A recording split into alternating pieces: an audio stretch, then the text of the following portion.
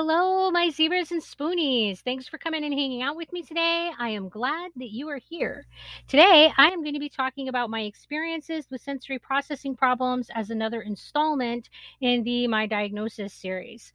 In my last installment in this series, I talked about my auditory processing disorder specifically. However, there are other ways that my sensory processing affects my life. I think that it's important to start this discussion by covering some basics about sensory processing disorder.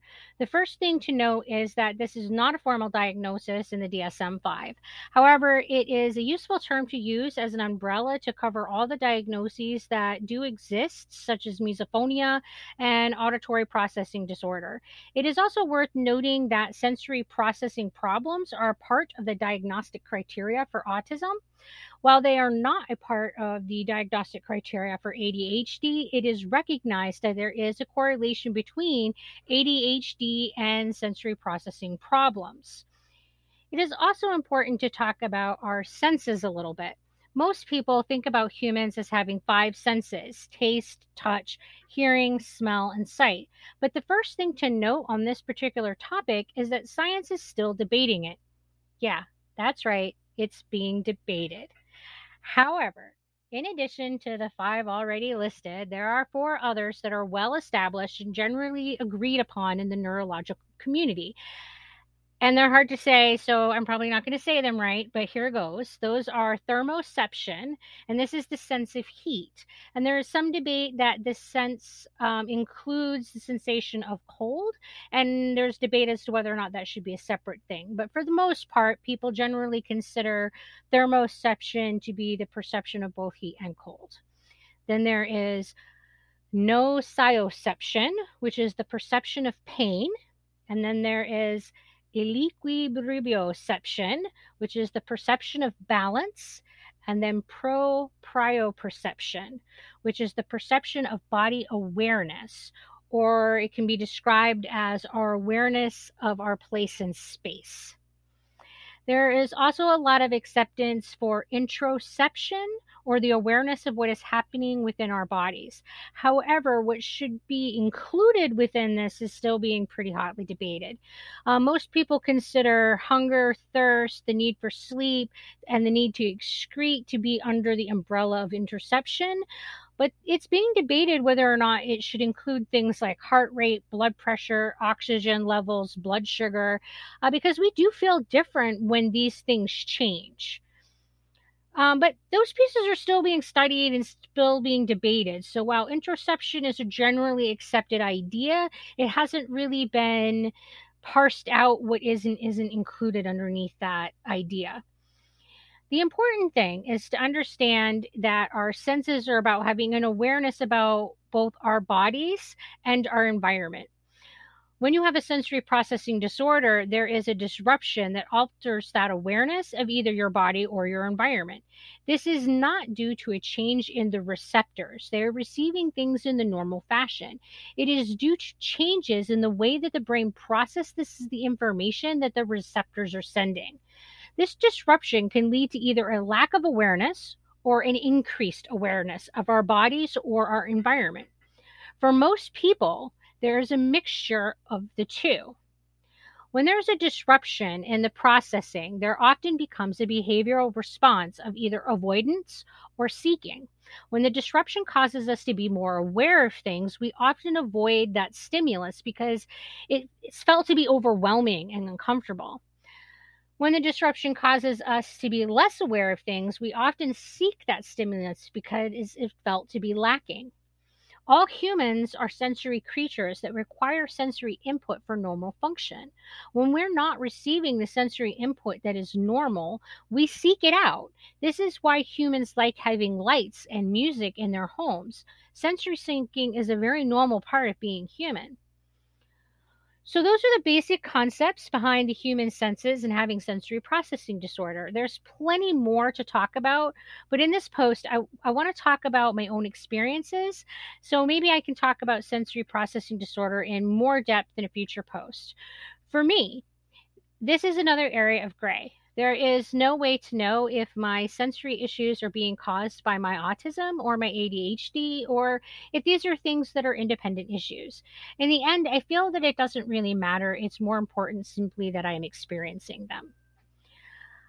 I'm the pretty classic neurodivergent person when it comes to foods. There are things that I love the textures of and could eat every day, like popcorn and celery. Then there are foods that I cannot tolerate the textures of that I'm not sure that I could force myself to eat, even if I was starving, like bananas. But there are also this strange flux to where I will want something a lot for days, and then suddenly, often in the middle of eating it, I suddenly can't.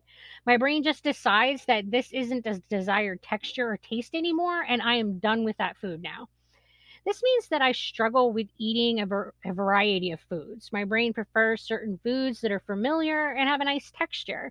And when it is a texture that my body doesn't like, it is a physical reaction. I gag. I have a difficult time swallowing it. And if I manage to swallow it, I will then feel a strong urge to vomit it up.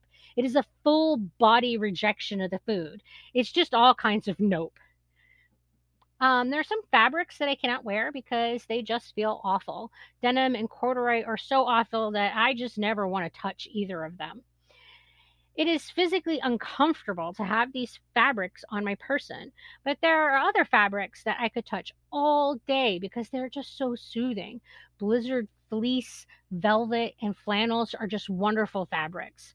Then there's cotton, which is a strange neutral fabric that I'm capable of ignoring. One of the few fabrics that I can wear and not think about all day long. And some polycottons can fall into this category too. Other factors come into play with clothing. How are the seams made? Where do the seams touch me and do they rub against me? Does the shirt have a tag? There are also factors, there's just so many factors that finding clothing that is comfortable and compatible with my person is just hard. This is why you'll see that I have numerous copies of the same thing in my wardrobe.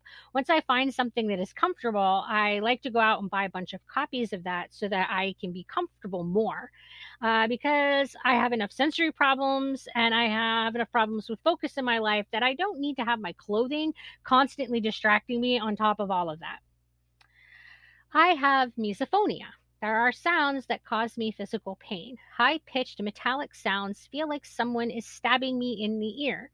Sometimes, when I hear people's mouth noises that they make when chewing or swallowing, I have a physical revulsion response. It makes me feel like I might vomit. Most noises don't fall into such extreme categories for me, but there are many sounds that I just really don't like hearing, and I have a physical response to it. It's not like hearing music and saying, man, this is not my thing. It's more of a raw physical response, like itching or being burned, something that is physically unpleasant to experience. Most of my sensory seeking comes in the form of wanting deep pressure stimulation. Um, Give me the bear hug, if you're a trusted person. Weighted blankets are gold. Compression garments are so comforting. This is something that my body rarely gets enough of. As a child, this meant that I was often leaning against things or running into things to get that quick hit of deep pressure. Even as an adult, I will lean against a wall or counter if it is an option, just so that I can feel that solid object pressing against me. This makes me feel safe, makes me feel like I am grounded, and gives me a better sense of where I am in the environment. Music is a constant companion. I love techno and heavy metal. When I can turn it up loud and feel the music in my chest is when the music is the best. But almost every kind of music has a place in my life depending upon how I'm feeling. But having that constant auditory input gives my brain a background noise that somehow helps settle and quiet the constant chaos that is inside my head. It's like turning on the music makes everything in my brain just pause so it can listen. Because of this, music helps me focus my thoughts and helps me process through my emotions. Not once in my life have I felt the physical sensation of being hungry. People talk about an aching or emptiness or cramping that they get in their stomachs when they need food. Nope, never happens for me. I know I need to eat when I start feeling the symptoms of a low blood sugar. If I'm left to my own devices, I can literally go days without eating and without noticing it. This is why I eat in a scheduled way and eat a prescribed amount of calories. It is hard to say if this one is because of the gastroparesis or because of interoception processing issues, because it really could be either. With hyperfocus comes many issues with interoception. I can easily forget to eat, drink, go to the bathroom, or even forget that I need sleep. When I am in the zone, I can just keep working on something for hours and fall into that so completely that literally everything else ceases to exist, even my own body.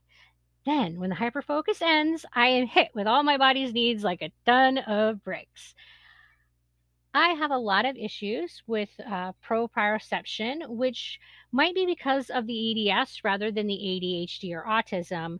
But I'm always walking into doorways, hitting my elbows on things, smacking my teeth with eating utensils, and the list just goes on. I literally lose track of myself in space. I feel like deep pressure stimulation helps with this. I don't know why, but I do feel more connected to the world and feel I have a better sense of my place in it when I wear compression garments. I am also always touching the walls and furniture around me so that I could get better gauge of where they are and where I am in context of them. Thermal regulation is a major problem for me, but this could be because of my POTS, but I think it is also partly because I am not usually aware of my body's temperature until it gets extreme. It's not uncommon for someone to touch me and comment that I feel cold when I have not been aware that I am feeling cold. When they touch me and I can feel their warm hands, I become aware of it though. I am even less aware of being over warm and can easily get into the world of being overheated before I become aware of it. As far as pain goes, I'm not sure. I know I have a high pain threshold or high pain tolerance. It makes me wonder if it's because I am simply not aware of my pain the way that other people are. But I have had serious things going on with my body and only had minimal or no pain with it. So I don't know with this one. Pain is understudied, so it is difficult to say what is and isn't within the normal threshold. The thing is that it's clear that there's a lot of variation in the way that people experience the same types of pain. So it's complicated and it's really hard to say what is about pain perception and what's normal and what's not. I'm sure that there is more going on with my sensory stuff that I'm just not thinking about at the moment. But what all of this means is that I am a very sensory based creature. What my environment is doing has a major impact on my body and my sense of well being. Because of this, there are places that I have a real difficult time tolerating, and there are other places that I love being and I cannot get enough of. And it's difficult for me to explain why one place falls into one category and another place falls into the other. I'm not always aware of what is being triggered. This is especially true if there's a lot of things being triggered all at once, or if it's just a busy, highly stimulating environment. Because even when the stimulation is pleasant, it can take a lot of spoons for me to process a heavy dose of stimulation. So I think that's about all that I want to talk about for right now about my sensory stuff. So thanks for coming and spending time with me today. I hope that you all find peace and wellness. Until we talk again, you guys take care of yourselves and bye.